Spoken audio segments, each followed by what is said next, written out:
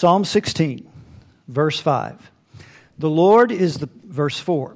Their sorrows shall be multiplied that hasten after another God. Their drink offerings of blood will I not offer, nor take up their names into my lips. The Lord is the portion of mine inheritance and of my cup, and thou maintainest my lot. The lines are fallen unto me in pleasant places, yea, I have a goodly heritage. So now this afternoon we look at number 4. David has the Lord always set before him as his portion.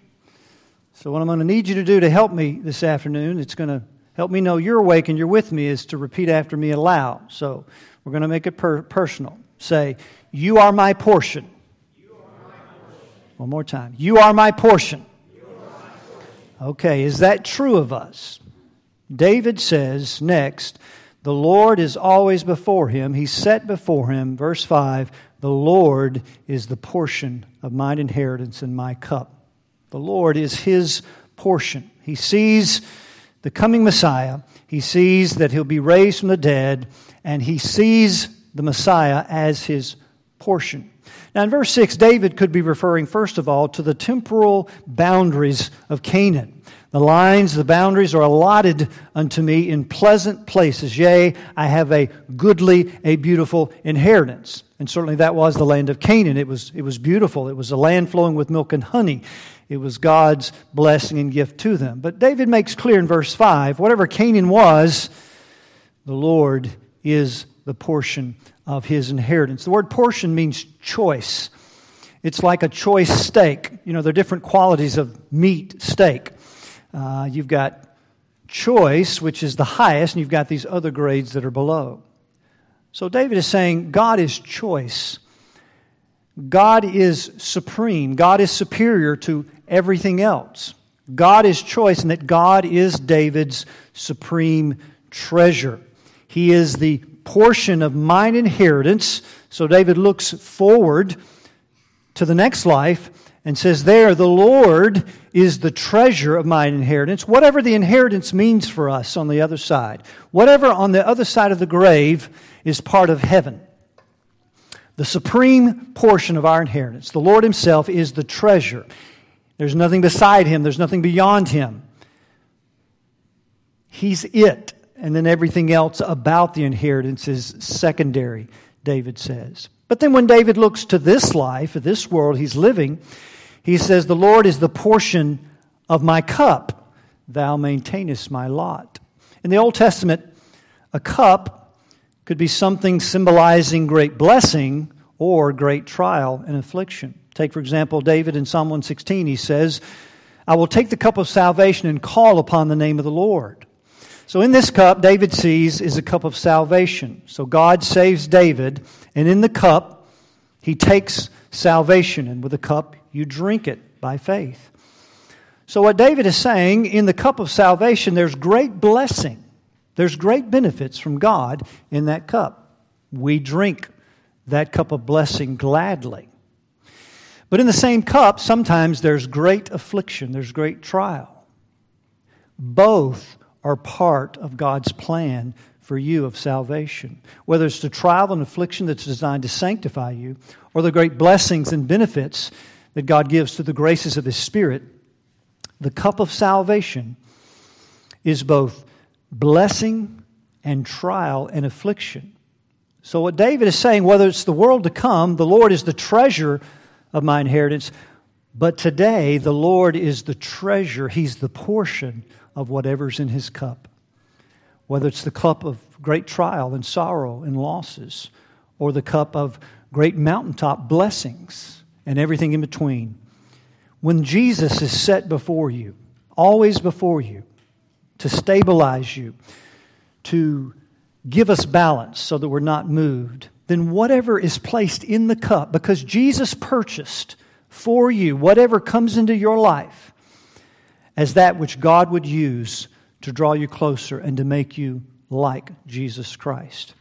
Now, notice what David says. Two things need to happen for this to be true in our lives. First, there's renunciation, and second, there's appropriation. Renunciation. Their sorrows, verse 4, shall be multiplied that hasten after another God. Their drink offerings of blood will I not offer, nor take up their names into my lips. Now, David's clearly talking about idolatry, and he's talking about some Israelites. He would say, their sorrows shall be multiplied that run after other gods. How will they be multiplied? One, in judgment. There will be sorrows that will come to idolaters in the day of judgment. But number two, their disappointment. All that they thought would be the result of chasing other gods. The god of money, the god of entertainment, the god of intimacy, the god of drugs, the god of alcohol. Whatever the god is going to bring utter and complete disappointment. Whatever the world hastens after other gods for, and clearly the Bible says, is some kind of joy, some kind of fulfillment, their sorrows are going to be multiplied, and they will be brought to utter and complete shame and disappointment. So listen to David's renunciation. David is not saying I could never be like that. We know David struggled with gods. We know he fell to the god of intimacy, didn't he, with Bathsheba? Notice his renunciation. I will not offer. I will not take their name into my lips. Renunciation. I've talked to people at times with tears in their eyes where they renounced sin. They hated it. They confessed it. They were grieved. But they went right back to the same sins. Why is that? Because renunciation will do no good without appropriation. To take possession of something. So we must renounce the idols. We must say affirmatively, I will not, by the grace of God, I will not, Lord be willing, I will not go there, do that. But you will until you appropriate. Now how does David appropriate? The Lord is my treasure. The Lord is mine inheritance. Now what's the first word that you conjure up when you think of the word inheritance? Probably treasure, money, right? When some wealthy man leaves a great inheritance to his children, we know that's good, that's treasure, that's wealth. See, if David doesn't turn now after renouncing idolatry and turn and pursue God as the supreme treasure, what's going to happen to David? He's going to be moved. I have set the Lord always before me, because He is at my right hand, I shall not be moved. Unless, David, you just renounce and you don't pursue. You just say no, but you don't say yes to Jesus Christ. You don't follow hard after God, as David says in Psalm 63. Now, this is what happened to Asaph in Psalm 73. The language is very similar to what happened to Asaph. He was almost gone. He had almost slipped. He had almost fallen. He was being shaken and moved. And he tells us the reason in Psalm 73, he was envious at the prosperity of the wicked. They just have it so easy. They've got great inheritances. They have a lot of money, and they have no troubles. And he said, me, on the other hand, I've cleansed my heart in vain, and I've washed my hands in innocency. And all I get is plagued and chastening every morning. The word plagued means stricken. Chastened, of course, is disciplined. Now, these people who don't even know the Lord, they have it so well, so good, and yet here I am serving God. And what does it mean? Stricken, afflicted, chastened. Asaph said, I almost fell with those thoughts. I almost departed until I went into the sanctuary and understood their end. And as he makes this progression through this psalm, he comes down then, after he makes this recovery. In other words, Asaph set the Lord again before him, and his feet became stable. And this is what he said in verse 25. Whom have I in heaven but thee, and there is none upon earth that I desire beside thee. Renunciation. No one have I in heaven but God. Really? My dad went to be with the Lord last June. I have him in heaven, and my dad's a great treasure. Surely Asaph has somebody in heaven other than God. Renunciation. There is no one in heaven that rivals the supremacy of God. No one, not even my dad. And I'm sure, Lord willing, when I get there, He'll say to me, you don't rival Him. Right? Some of you have people in heaven already that you love. They're dear. They're a treasure. But you should say in renunciation, there's no one in heaven you have beside God. And on earth, I don't desire anybody. Really? I mean, are you married, Asaph? How's that going to go over when you tell your wife that? Honey, I don't even desire you. I wouldn't suggest that. What's he doing? Renunciation. What's the wife do to the husband? Renunciation. There is no one that rivals the treasure of Christ. He's not saying you can't love anybody else and that you don't love anybody else in heaven. He's saying the highest treasure is Jesus Christ. Renunciation, appropriation. Appropriation. With the same words, he's saying, God is the treasure that I seek. God is my delight. Verse 26, my flesh and my heart faileth, but God is the strength of my heart and my portion forever. The portion of my inheritance forever and the portion of my cup right now.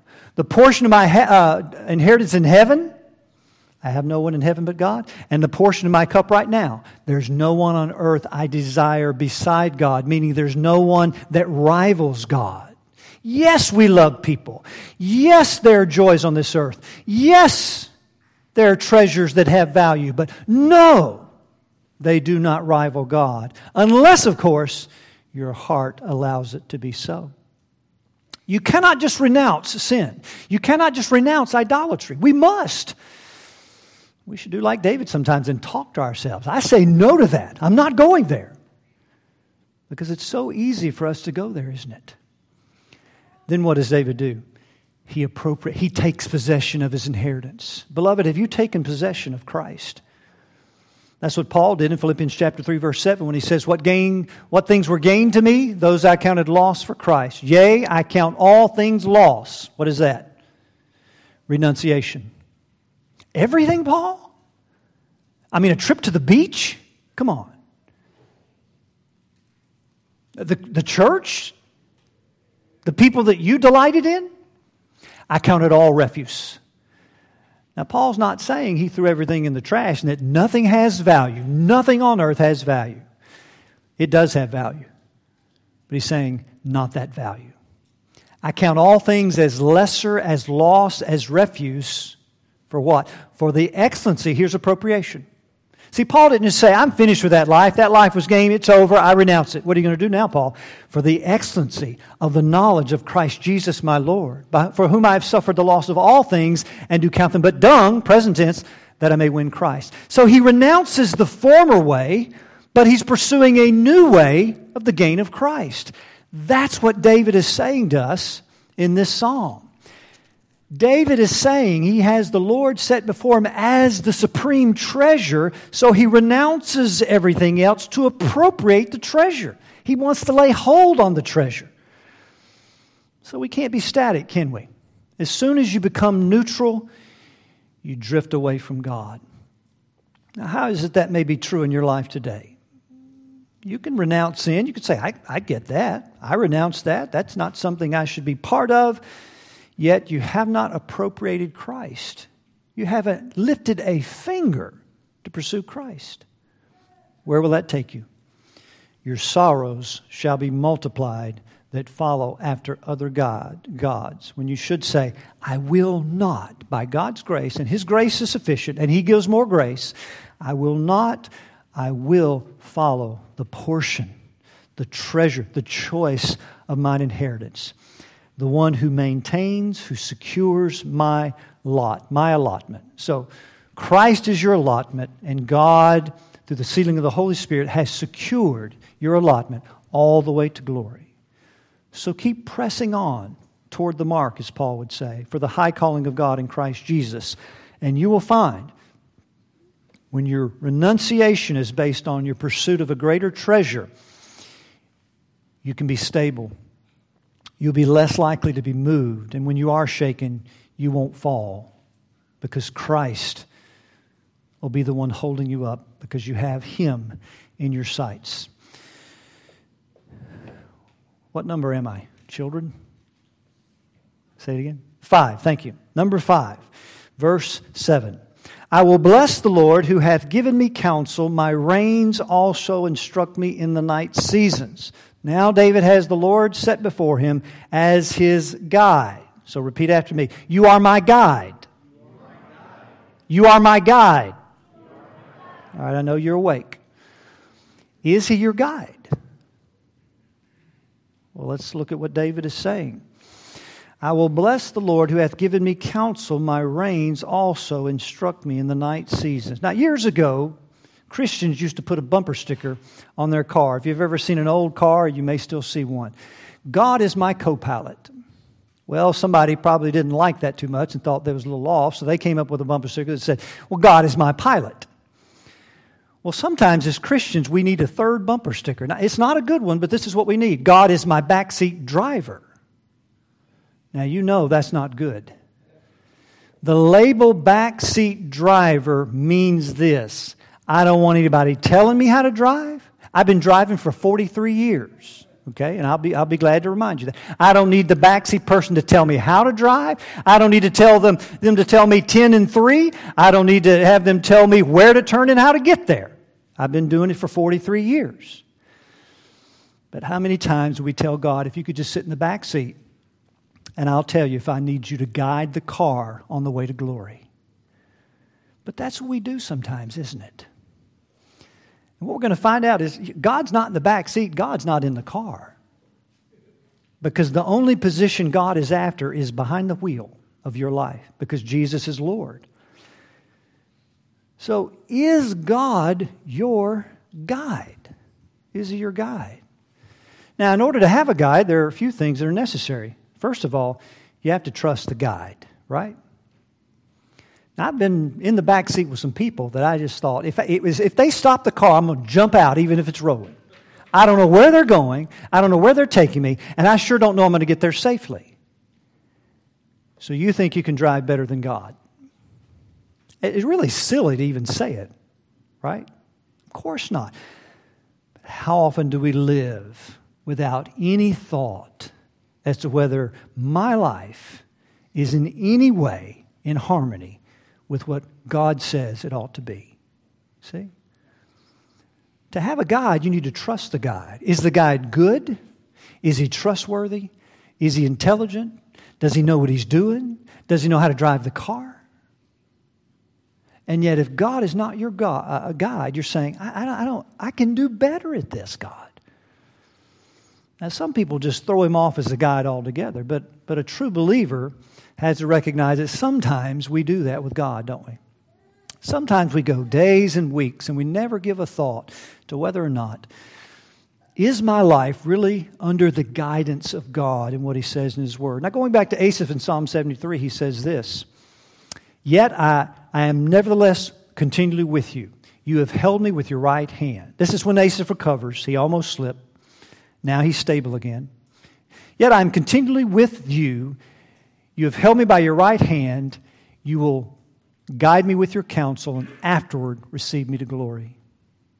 So when Asaph comes back to where David is, he had been shaken, he had almost fallen, he gets a recovery, he stands up again, and he says, you will guide me with your counsel, afterward receive me to glory. Now why does Asaph say, God has continually been with me, or I've been continually with God? He wasn't. He was about to check out and fall, because he acknowledged God was holding him by His right hand. That means to grasp. God had held on to Asaph even though Asaph let go of God. You ever had that experience? You had to look back at a time in your life and say, God, the only reason I'm continually with you is not because I held on to your hand. I just let it go. You had a strong grip of grace in my life and you rescued me. All right. Now here's the question. How did God's hand reach out and grab Asaph's hand and rescue him? Here it is. You will guide me with your counsel. It wasn't in a vacuum. Asaph went back into the sanctuary of God, and God grabbed his hand and rescued him because he heard counsel from the Word of God. It wasn't some mysterious thing that happened. He recovered by the guidance of God. Beloved, God is holding on to His people in part by the instruction and the guidance of His Word. He preserves us by the revelation of His Word. And Asaph says, you will receive me into glory. So the counsel of God is part of what God is using to safely bring the car all the way to heaven's shore. Safely. I don't think we view God's Word like that at times, do we? We think, well, you can take it or leave it. No, we can't. God reached out and rescued David at times. Through what? Nathan the prophet. The counsel of God brought him to conviction. God reached out and grabbed Asaph's hand. With what? The counsel of God. And God rescues you and keeps you safely all the way to glory when He's driving the car of your life and you're taking counsel from the Lord. Listen to Paul when he told Timothy in 2 Timothy 3:15. He said, Timothy, continue in the things which you have learned and heard, knowing of whom you have learned them. And that from a child you've known the Holy Scriptures, which are able to make thee wise unto salvation, which is by faith in Jesus Christ. Now watch this. Wise unto salvation means the car of wisdom is moving toward salvation. Wait a minute, I thought Timothy was already saved. Well, he was, but he wasn't yet, right? He was already justified, but he's not yet glorified. He's already completely right with God, but he hasn't reached heaven. Now, what's going to get Timothy's car safely all the way to glory? The Scriptures are able to take the car of wisdom all the way to glory, for all Scriptures given by inspiration of God. God is using His Word through preaching and counseling and fellowship groups, yes, to sustain us so that we're not moved. Now, I'm not suggesting that's the only thing in God's bag of salvation that He uses. He's got providence. He's got ways He keeps us in faith all the way to glory. But one of them is His counsel. He uses His counsel to keep us safely going. So we need to use counsel. We need to be in God's Word and receiving counsel from one another and the Word of God, because it's not ultimately from one another. It's from Jesus. He set up His body this way so that we would communicate the Word of God to one another. And God uses His Word to keep us because we're kept by the power of God through faith. And as soon as you say faith, you just said revelation.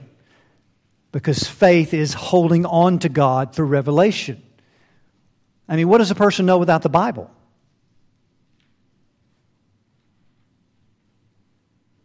What do they know without the Bible? Nothing. The new birth doesn't inform the mind of everything about God.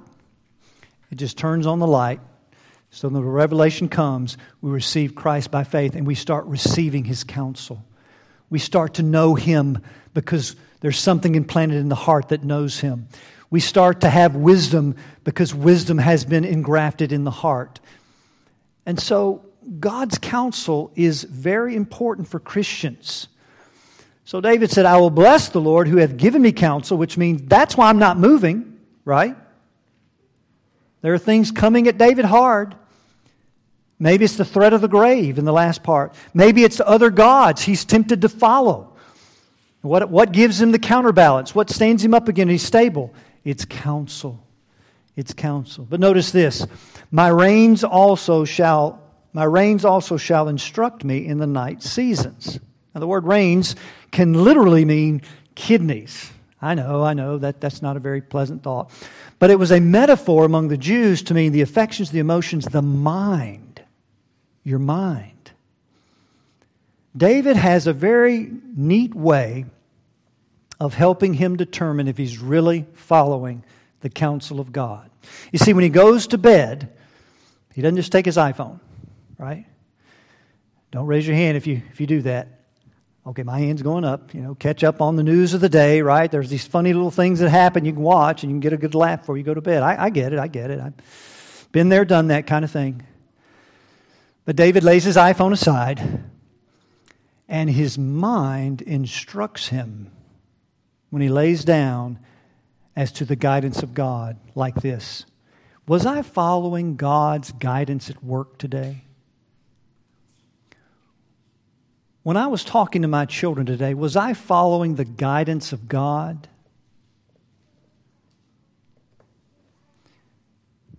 His reins, his mind begins to convict, to correct, and to admonish. That's the word instruct means. in the night seasons. He communes with his own heart on his bed.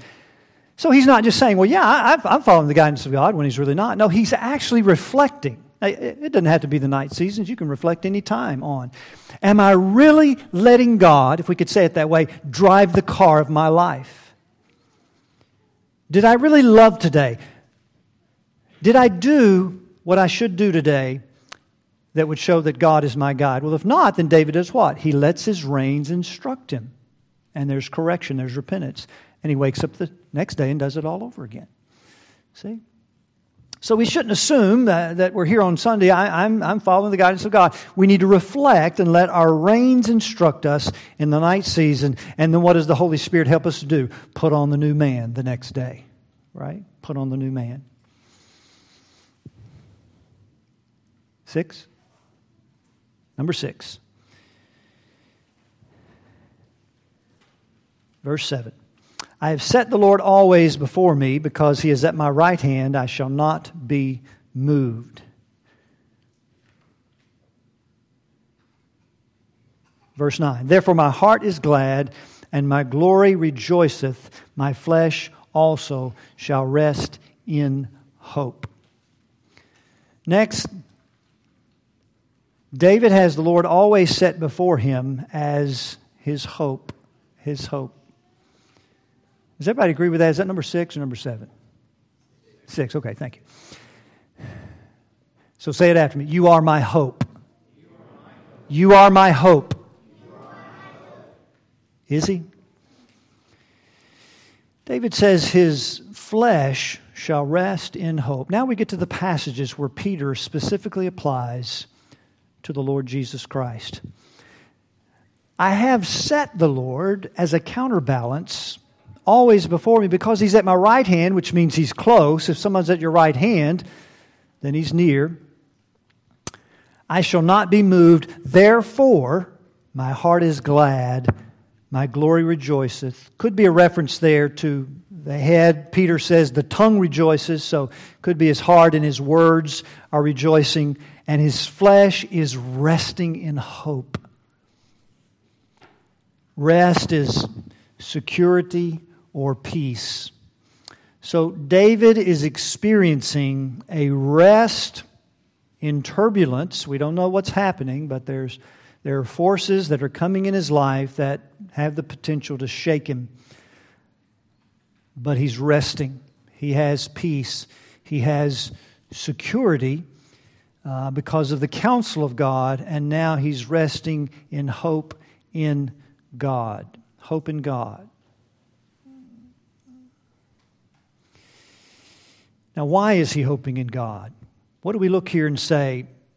This is why David is resting in hope. Verse 10, because you will not leave my soul in hell. Now, David is taking his soul, for a prayer phrase, for his person, we could say his body.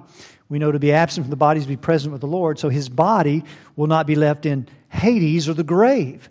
So David can rest in hope because he has the Lord set before him, which means when he looks at the grave, it doesn't produce fear because of the work of the Lord Jesus Christ. He knows that God will not abandon him and leave him in the grave. Hope is an expectation of a future good. The only way we can possibly rest and have peace in hope is when we are looking to Christ as the source of whatever we expect. All right? So if we're hoping in something, we're expecting that something to bring to us a fulfillment, a peace, a security, a rest. And then we will pursue and grasp that something. Whatever it is, that's a definition of idolatry. But when David is resting in hope, he feels security, he feels peace in the coming Messiah, that his soul will not be left in hell. Now, let me speak to the issue of rest. Very few people today, because of social media, have any rest. It just seems like life is passing them by. Have you ever felt that? I mean, the pictures and the events and the excitement and the glory and the worldwide travel and the wealth and everything is just like, and here I am in just little bitty Huntsville, you know. Now, mothers, how can you really rest when all that's going on? You just at home trying to wrestle with dirty diapers and children. And can this apply to you, being a mother? See? Are you ever tempted to be moved when you see out there the excitement of women that are making advancements and moving up in the world, and they're in the corporate world? Fine, okay, but do you ever feel restless instead of resting in hope? And you men, sometimes you're doing a 40-hour week. It's mundane. It's just not exciting. It's just the same thing over and over and over. You think life is just passing me by. Well, this kept David stable, and he rested in hope. Why? Because, verse 10, neither wilt thou suffer thine Holy One to see corruption. Now, this is what Peter applies to the resurrection of Jesus Christ. David here is a prophet, according to Peter. Paul uses this also in Acts 13 and says, David saw corruption. Therefore, this psalm is about Jesus Christ. He was a prophet. He was seeing and spake before the resurrection of Christ. So David is resting in hope because of the coming Redeemer, as he wrote in this time, would not see corruption. He would not decay in the grave, and he didn't, because he was raised from the dead. That's where our hope lies as well, beloved. So what David is saying, in Him alone do I have this hope. In Christ alone my soul will not be abandoned. In Christ alone my body will be raised from the dead. In Christ alone can I rest. Can I find peace and security? Can I expect at some future time there will be a delivery on my desire to be happy? That will keep you stable if you believe that. If you really trust that to be true, no matter what life brings me by the providence of God, no matter how routine, mundane, no matter how many lands I don't get to see, no matter how many vacations I have to miss, no matter how many places on the planet I never get to see, I can rest right here, right now, wherever I am. Because God did not suffer His Holy One to see corruption, because Jesus Christ was raised from the dead. So every promise in Him is a big yes and amen to the glory of God the Father. You can rest in hope, and that hope will give you stability. You can have hope that anchors the soul and makes you sure and steadfast. You can be stable when the world is totally unstable. There's political instability. There's worldwide instability. We cannot be moved because of the grace of the Lord Jesus Christ when we set Him before us, and we're glad and we're rejoicing and we're resting in hope, because God will not leave your body in hell or the grave, because He didn't leave Christ. So in Him alone we have this hope. And what is this hope? And this is my last one, so I guess I miscounted. This is number 7, right? So not 8, 7. So, verse 11. Thou wilt show me the path of life. In Thy presence is fullness of joy. At Thy right hand are pleasures forevermore. Because David has the Lord set before him, Jesus is his satisfaction. You are my satisfaction. I hope he's better than that. I didn't prime you. Here we go. You are my satisfaction. That's what David is saying. That's why David is resting. Now, this applies first to Christ. Only Christ went through the pathway of obedience, through the pathway of death, burial, and resurrection, and is seated at the right hand of God. And what is there? Fullness of joy, pleasures for a few months. Forever. Can anybody get a handle on that? What are the pleasures of God? Can somebody just explain that in just basic terms to me? How intense, how great is the pleasures of an eternal God?